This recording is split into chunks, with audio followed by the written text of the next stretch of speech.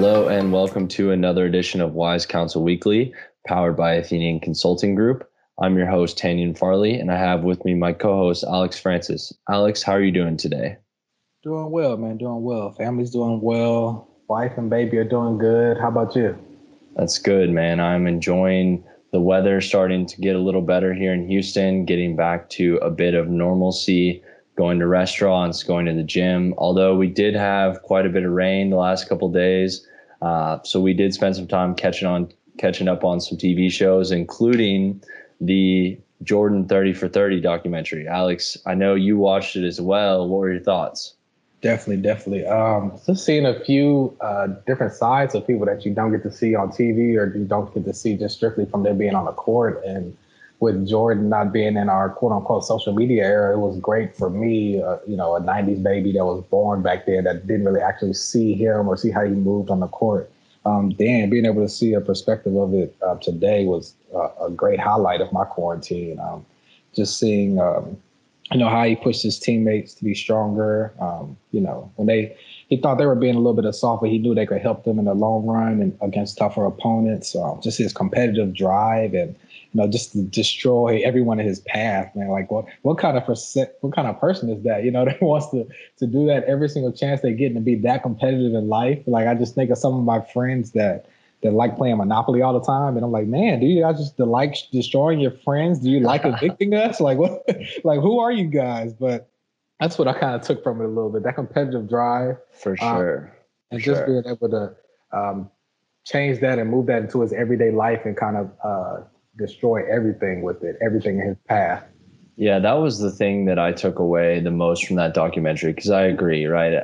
I'm fully admitting that I grew up as Team LeBron in that debate, and just because of what I was around. And I will say the thing that I took away from the documentary was his incredible drive, his incredible leadership, his work ethic.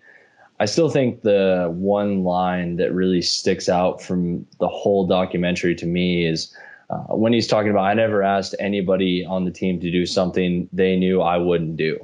And I think that's the ultimate sign of a leader that really cares about his people and his team. So I think that was pretty incredible. Obviously, his killer instinct was amazing. And then, what he's done in the business world on the flip side, it's been really cool to watch what molded that, right? I've seen the business version of Michael Jordan most of my life, but seeing the on the court version definitely helps feed why he is the way he is and why he's been so successful. Absolutely. And him being able to take such a small thing with something that his opponents did or something that they said to motivate himself and help him go to his full potential. Like when one of the comments from one of his opponents was 45 isn't 23. Or when the other guy told him, hey, good game. And he took it as a slight. Like sometimes like you have to find that motivation just to make yourself be the best you in the morning sometimes. And I know especially with us being consultants, waking up sometimes with that fourth day in a row in a hotel after you've been on the road for months and months. It's just a hard thing to do sometimes, but finding that it factor, finding that motivation is always something really tough to do. Very true. You got to find your why. You got to find that motivation. And, I think the other thing is always finding competition. I think that complacency is the worst thing we can do, whether professionally or personally. And so finding competition and something to drive you, to move you to the next level, whether it's professionally, whether it's personally, whether it's socially, whatever it may be, I think is really, really key. I think, Alex, we were chatting before this and you brought up like another key thing from this documentary that we wanted to elaborate a little bit more on today. And that was really the element of trust, right? You talked about how his teammates really trusted him because of the fact he was a selfless leader, because he would go out and play harder than anyone, because he would train harder than anyone. So why don't you run us through a little about what our podcast is going to look like today, how it ties into what we just talked about, and how we're going to finish up. Yeah, not a problem. So, we spent a little bit longer than I expected to, but we'll segue that Jordan doc and that trust into our main topic today was trusting your organization and with your coworkers as well as with your clients.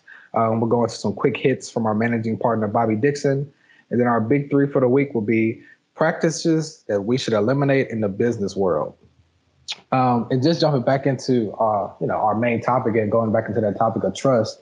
You mentioned how his teammates trusted him because he was such a selfless leader, and he did everything that he wouldn't did and he wouldn't allow somebody else to do. But it's also him trusting his teammates as well from the top down that led them to his first championship. Because I think Phil Jackson was the one that mentioned that he didn't win a championship until he was able to trust his teammates, like able to trust Steve Kerr to take that last shot and win those big games for them. Yeah, I completely agree. Trust is a key element of what made the Bulls successful, and it's a key element of what makes your organization successful. And I think you hit on a couple of key points, right? So I think there's a few levels of trust. So when I think about trust, I think about three levels. I think about strategic, personal, and organizational. So if you think about, let's start first on the employee side of the house when it comes to trust within your organization. When you think about strategic trust, you're trusting that where the direction of the organization is going, what we're doing as far as projects, what we're doing as far as tasks, what we're doing as far as deliverables is what we should be doing. What we're doing as far as operations within our organization is going in the right direction. So you're trusting that strategy.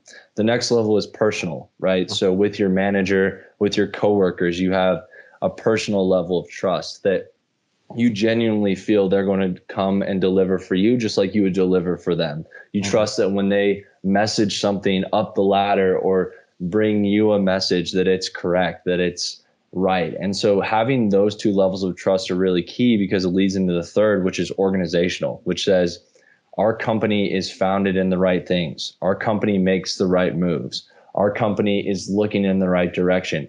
The leaders of our company are guiding us in the right direction. So if you can have all three levels of trust within your organization, you're in a great place.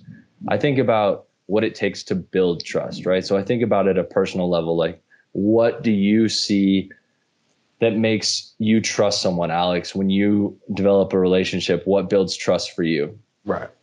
For me, I kind of keep it at three kind of key principles when I'm building trust and a strong relationship with somebody. One has to be like the sincerity of it and showing appreciation to the other person and kind of understanding what they're saying and understanding what their concerns are before you can give them advice on and you have to figure out what's on their minds. And initially, the second thing from that would be to earn the right to offer advice. So with a lot of coworkers, sometimes you are just still filling them out. You're still trying to understand who they are as a person.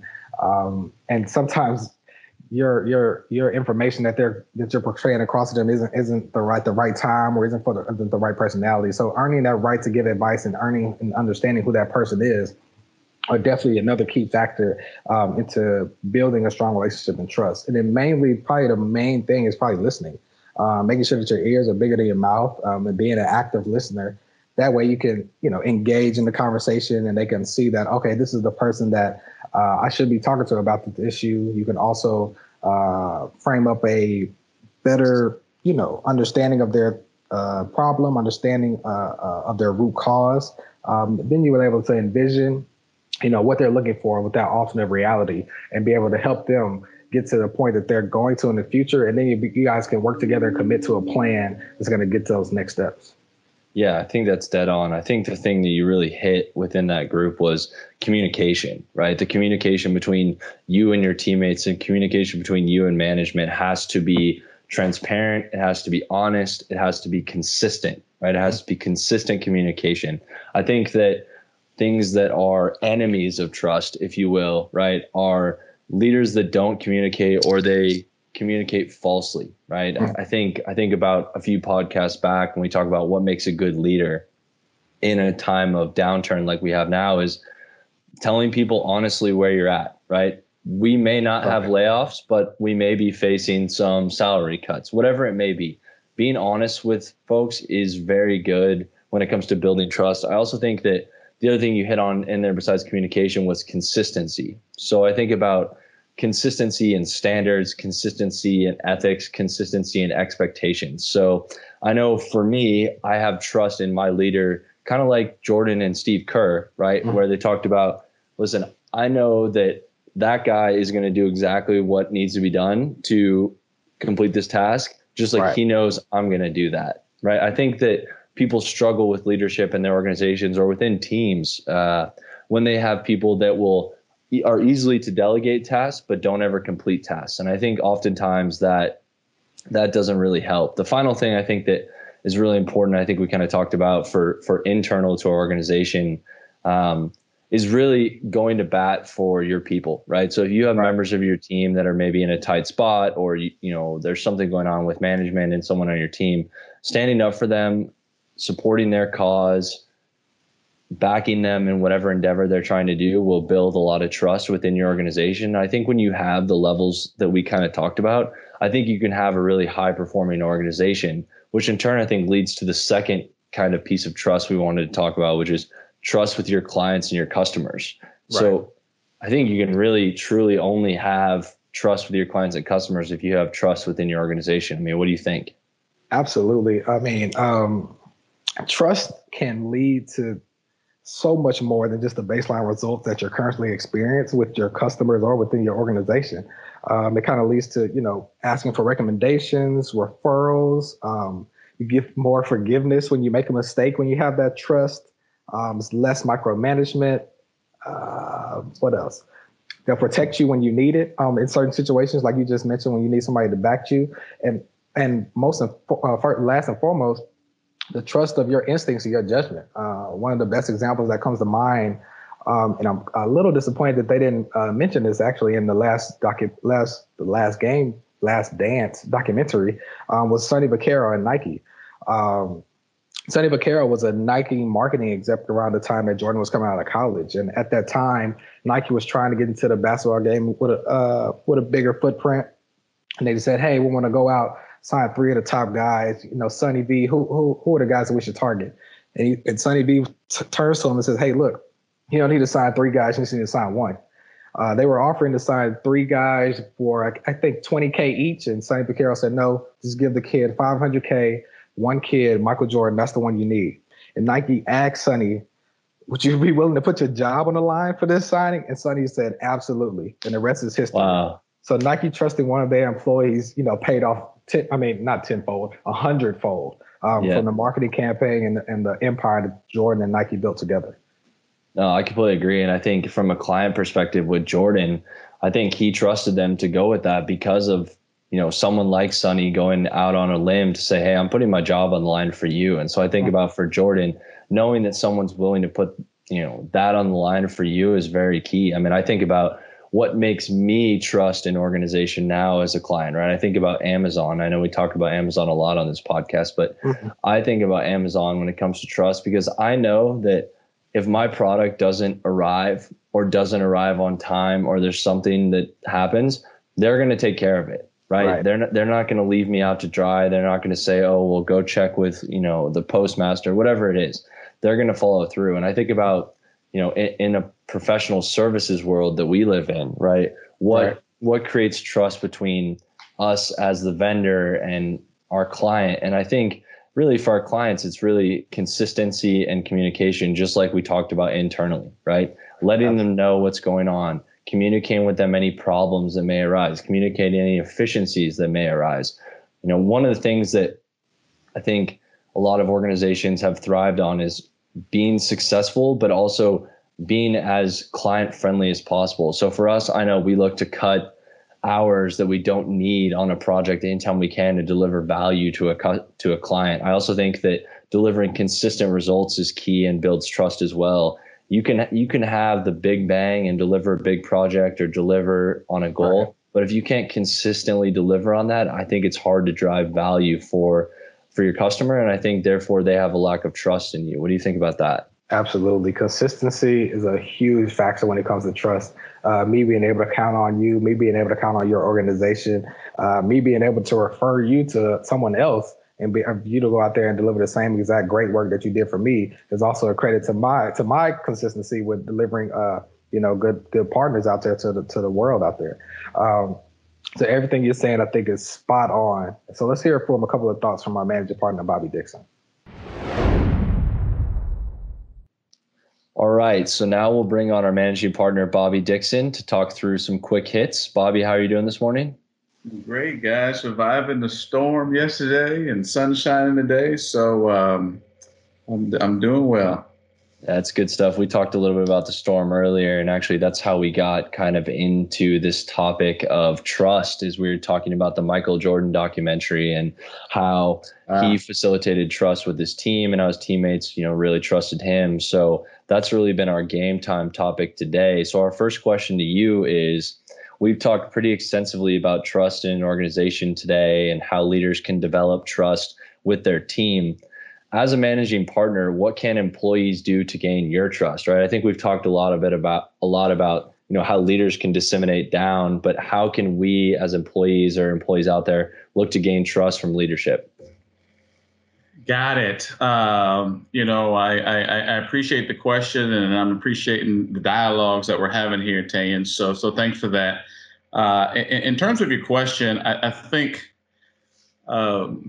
First of all, I think the answer is context specific, right? And so what I'll do is focus on the context we're in now, right? This pandemic and COVID-19 environment, right? That's sort of changing right before our eyes. And what leaders and owners of businesses are looking for in their employees, particularly as we grapple with things like cash flow management, liquidity, taking on stimulus package loans to make sure we maintain employee bases and those sorts of things. What we're looking for in return, right, is autonomy, right? Can you work in an autonomous way? And are you showing sort of proactive independent thinking, and are you showing initiative? Are you doing those sorts of things? Because the leader's eye, for the most part right now is is not necessarily on the tactical and on the operational, right? It's on the enterprise sustainability level, right? Getting the organization through, mobilizing resources, financial and otherwise. And so I think those are some of the things that can build trust, right? When you look and see in a proactive manner, how are your employees doing? What are they presenting to you in terms of ideas, right? And in terms of activities, what's the yield between activities and productivity? In other words, what are the outcomes, from those activities, and are they driving the business forward? So I think, in this context, those are some of the things. So trust is obviously not linear, right? I mean, it can build, it can go down, and so what you want to have is an account, right? A healthy account of trust in the bank account, right? At all times, with your employees, right? And so, things like paranoia and all those sorts of things, sit in the business leader's mind in crisis times, right? And it's those goodwill bank accounts of trust, that you can draw down upon, right? To kind of help keep you motivated as a leader to do what you have to do. So, that would be a context-driven answer. I could elaborate, greatly, with regard to other contexts, but I think right now that's probably a good way to speak to it. Okay. For sure. So taking a different approach to this next question, going from the buyer vendor perspective, with us being professional services as consultants, and very much trust is built on consistency and pedigree. Can you explain a bit of some of the key things that a prospective buyer of professional service can look for in a vendor to build trust? Now, that's a good question. In a professional services firm, we talk about the Kirby vacuum cleaner, right? And those sorts of things. It's kind of tricky because, in good times and bad times, do we plug the vacuum cleaner and does it work, right? Or does the Coca-Cola that I'm buying still taste the same? Is it flat? There's certain very tangible ways you can measure products. In a service firm, there's a lot of intangible asset value that can be created, right? And again, context specific. So how proactive are you in your communication? to leaders, right? And what type of nuggets, can you drop in, into their email inboxes, voicemails, phone calls, virtual meetings, et cetera, right? It's not all about the chargeable hour. We as management consultants, right, are rightfully or wrongfully kind of, judged by always wanting to bill an hour. But in times like these, it's getting back to those bank accounts, right?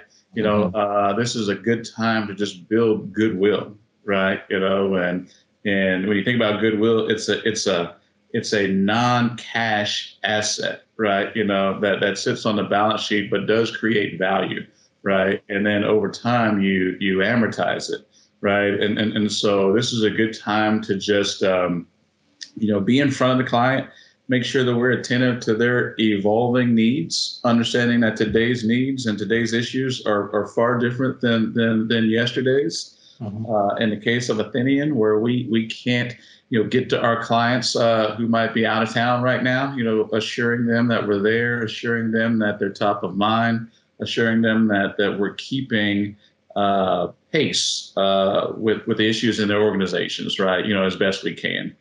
So I think those are some of the ways that the clients are looking to the vendors, right? To try to establish some trust with them, so that when momentum starts to build again, and when budgets unlock, right, and when travel unfreezes and those sorts of things, if you can be a vendor of record and a vendor of preference, right? For the things that you did in terms of establishing trust, during this time. Yeah, I think that's spot on. And I think we've seen that with a lot of our clients pay off with some of the things that we've done and that Bobby's led with the firm.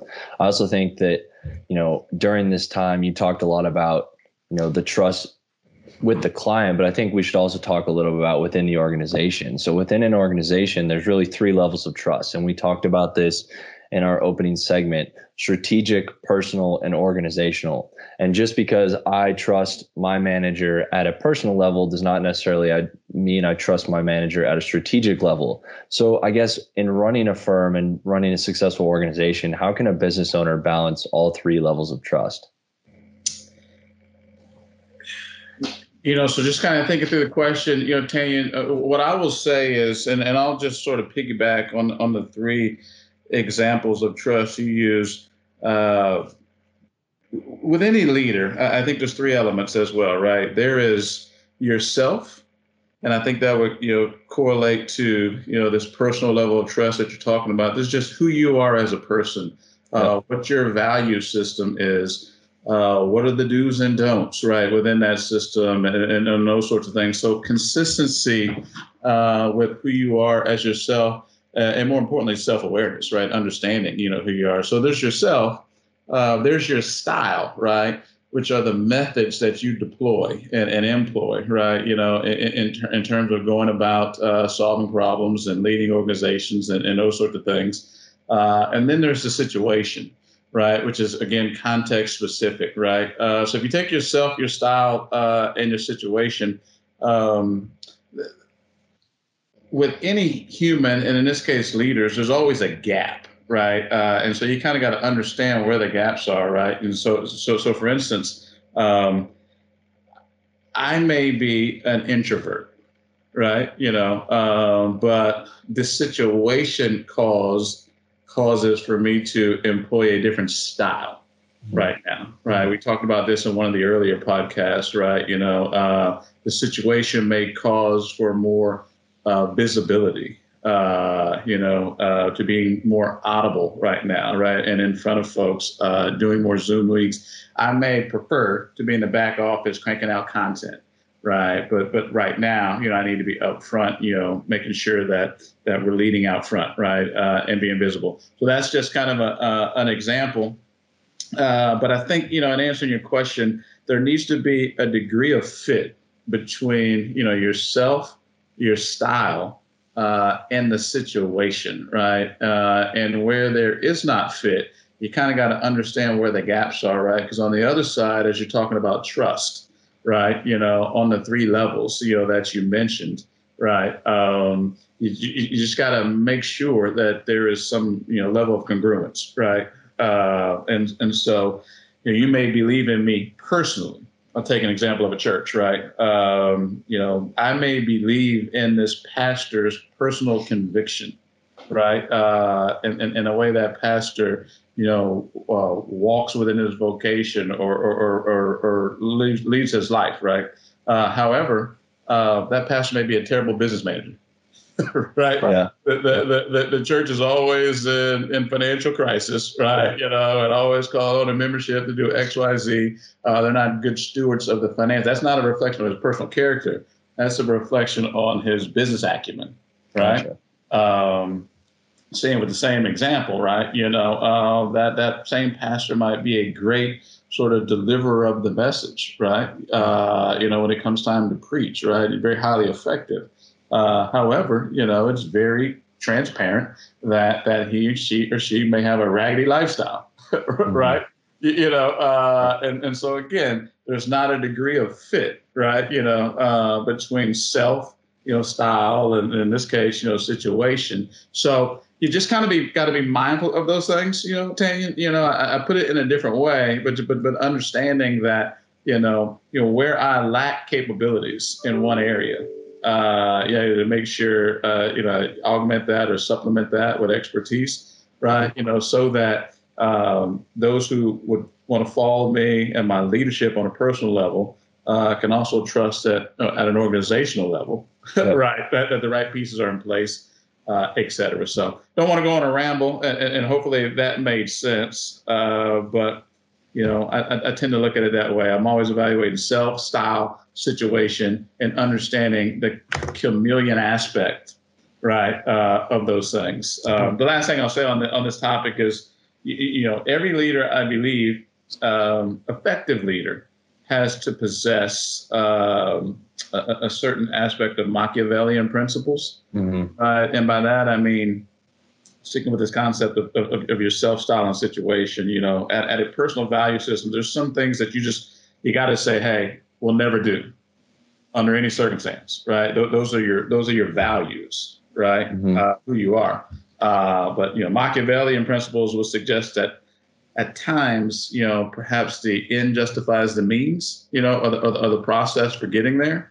And in a certain situation, right, you may have to go about things differently than you otherwise would, right? To get to the better outcome, right?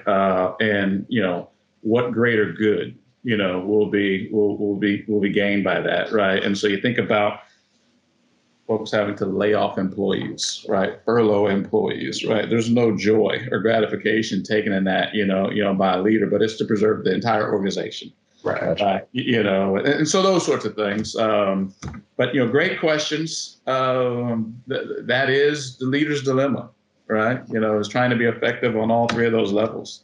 Yeah. And I think you hit on a key point there, which is that trust is really a bit of a moving target. And the fact that we have, obviously, there's things that at the employee level we don't fully understand. And then there's things at the leadership level that someone would have to do to make sure that they fulfill certain obligations for the organization to move it forward. So trust is a bit of a moving target is what it sounds like.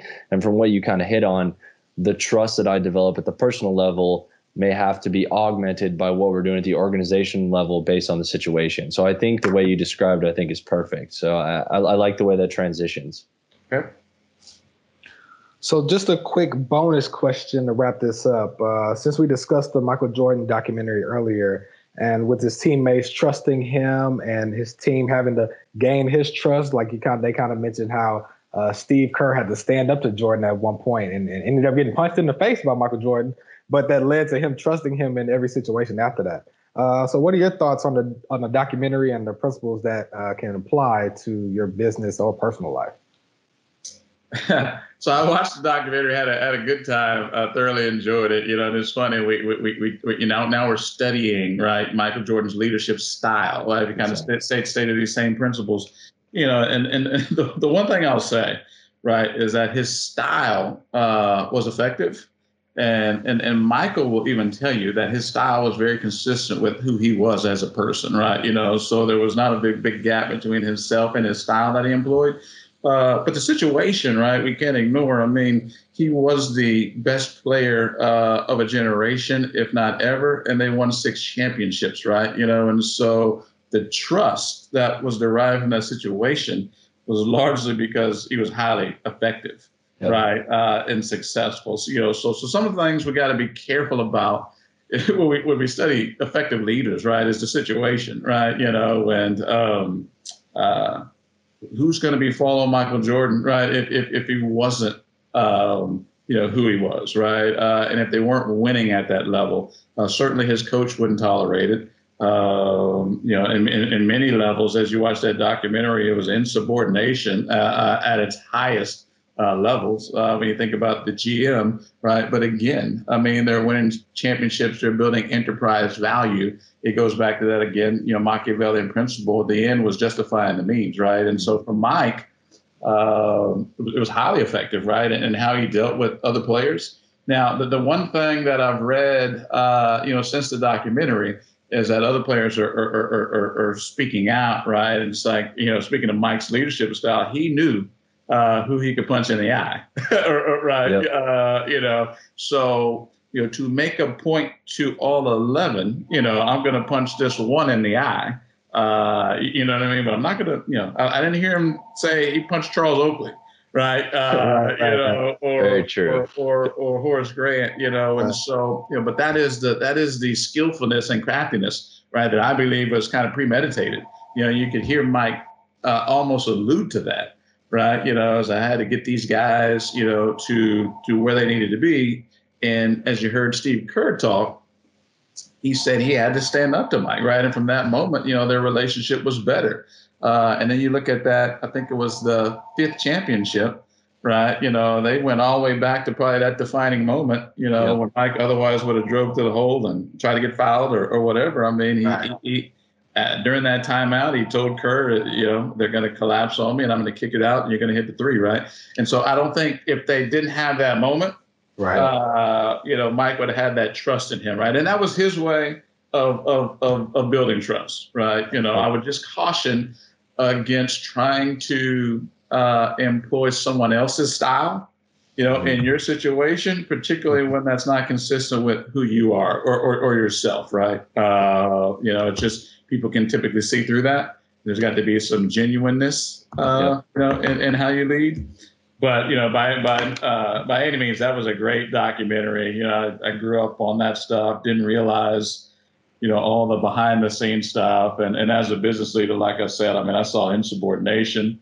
I saw all sorts of things, right? All kilter, but hey, they were winning, and very effective.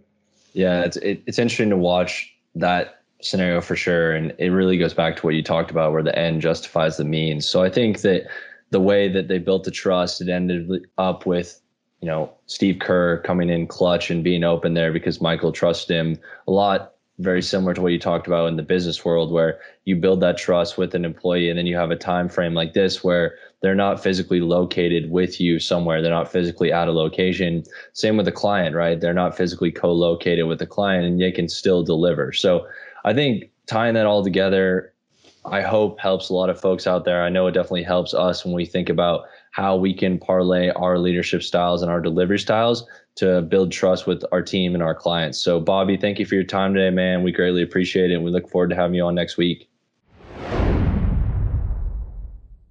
All right, now let's jump into the cool down period with some closing thoughts. So Tanyan, what are we reading and listening to this week? Something that'll help us out with our growth and productivity. So this week, really in trend with everything that's going on in the world, I've been spending a lot of time reading into ways that companies are using new technology and how they're looking to leverage it in the future. I think that understanding that is key to both professional and personal development. I also have been rereading through The Intelligent Investor by Benjamin Graham that's on value investing.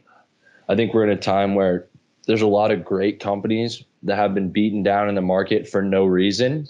And so I think understanding value investing is a good time to make some solid investments for your future. What about you? Gotcha. Finishing up Trusted Advisor by David Maister, I discussed last week, and also been catching up on Jeff Staples' podcast called The Business of Hype. Jeff Staple is a founder of a clothing brand called Staple Pigeon, well respected in the streetwear world. And with my background in retail, corporate retail, I wanted to just catch up on how some of the owners and CEOs out there are doing with doors being temporarily shut down and mainly operating strictly from e-commerce. Yeah, I think that's great. So for our big three today, we are going to kind of carry into that, which is practices we should eliminate in the business world. So I'll go ahead and do my first one. I'll pass over to you, Alex. My first one is ghosting. And no, I'm not talking about in your personal relationships. I'm talking about in your professional relationships, right? If it doesn't work with your girlfriend or boyfriend, you shouldn't think it should work in the business world, right? You should be responsive and communicative with people, even if it's bad news, right? Have some respect for the other person. Yeah, my first one is overpromising. I mean, you don't have to lie just to show your value. Sure. Overpromising is just a short-term solution for one problem that'll cause more problems in the long term. So it's just far better to underpromise than to overpromise every single time. Yeah, I agree. And I think honestly too, you see that all the time, especially in, the sales world, right? So for me, my second one is unnecessary meetings. I know this would be common for a lot of people, but I feel like there's a lot of tools for task tracking, task sharing, collaborative workspaces, all that kind of stuff. And so I think, if you really feel like, a meeting's necessary, then great. I think meetings can be very effective. But if it's just a question, pick up the phone, have a quick call and move on. Absolutely. Pretty sure that's everyone's pet peeve in the corporate world. My second one is not taking risks. Companies that get stagnant and sit in one place, it just really irks me. Because I know, starting a business, that's a risk in itself. But we can't stop there. The most successful companies out there are always experimenting and exploring new angles for their jobs. Yeah, no, I think that's exactly true, right? Finding new ways to kind of make things work. For me, my last one is multitasking in meetings. So this really, I think a theme of all three of mine is respect today, which is if I felt like there was a meeting that needed to be had, if a client felt like there's a meeting to be had, there's a reason you got an invite to this meeting. It's because you're either supposed to know what's going on or you have something to contribute. So we all understand there's a lot going on, but take the time to just pay attention and be present in that meeting. And contribute, right? Otherwise, you're wasting everyone's time. Right. I understand completely. Yeah, you're definitely jumping on the respect and trust factor hard this episode. I am, man. Core values. My last one is being reactive instead of being proactive. Reactive businesses, they plan out a course of action, address challenges as they occur. And they're always on the lookout for potential problems. So when they do come, it's less of a blow that they'll incur. Yep. So this week we actually have a new section, guys, and we talked about it the last few weeks, and that was a Q&A section. So we've been accumulating questions from our listeners that had come in via email, via Instagram, via our LinkedIn page, wherever it may be. So thank you for the questions. The first one this week is, what is the most common problem you see in your time with clients? So I think about this not necessarily from, what's the most common solution that we deliver. I think about it more as, what problem do you see with your clients? And I don't see it as a problem. What I see is all of us are guilty of this, right? Which is when you're in one area, you get in the weeds and you can only focus on your set of tasks or a correlating set of tasks. I think the most common problem that I see is that there's a lot of, that process of thinking. And so us coming in as consultants, or any consultant coming in that can look at the holistic solution, or even higher up in the organization, look at the holistic solution and provide some suggestions, you're going to find a lot more efficiencies, and you're going to make your customer and your employees a lot happier if you can kind of find more effective ways to do it. So I would say just sometimes you have to think and step back a little bit. I think that's probably the most common I see. What about you, Alex? Most common problem see with clients. I'll say just getting some of those seasoned employees that have long-standing tenure with the company to adjust or to buy into like the new tech or the new program that we're implementing as consultants. Sometimes a lot of people are just stuck in their ways. I've been doing this for 20 years. Why would I change it now? Well, we're trying to do something a little different, try to be a little leaner, try to be more productive. But I think that's probably the most common problem that I see. For sure. I mean, very true. I mean, you've heard me use this. My clients have heard me use this. I use this quote all the time. But one of my favorite quotes about change is from Henry Ford. He talks about if you would have asked people what they would have wanted, they would have said a faster horse, right? They never would have said, hey, build me this car. So I think change is definitely very difficult for a lot of people. So our next question from our listeners is, what is the most difficult thing about delivering a project or on a goal for a client? This is a good question. I think both these questions are great from our listeners. For me, I think the most difficult thing about delivering a project is the organizational landscape around you. So what do I mean by that? Very oftentimes it's easy to know your task list, know your goal, and be able to sequence them effectively and efficiently to make sure that you have dependencies that line up and that everyone works together. What you often cannot control is what's going on with the greater organization. When you think about project delivery, oftentimes it's in one department or for one specific concept. And very often, or very, infrequently, is it for the whole corporation. So for example, one of our past projects was a big implementation with a client that bought and sold 3 different companies in the time that we were completing the project. And because of that, it's very hard organizationally. You have new leadership, you have new policies, you have new endeavors. So for me, that's the most difficult thing about delivering a project or for a goal. What about you, Alex? Oh, man, that's spot on. You hit the nail on the head there. I think we can close it out right there. That took the words right out of my mouth. All right. That sounds great. Well, guys, thank you so much for your time today. I hope that the insight from the team was really, impactful on your life. I hope that trust becomes a key factor in your operations, both personally and professionally. And I hope you learned today a little bit more how you can build trust and cultivate trust with yourself and your friends. So as always, take time to breathe and focus on your current situation. Adversity breeds ingenuity, and wise counsel leads to sustainable results. Woo!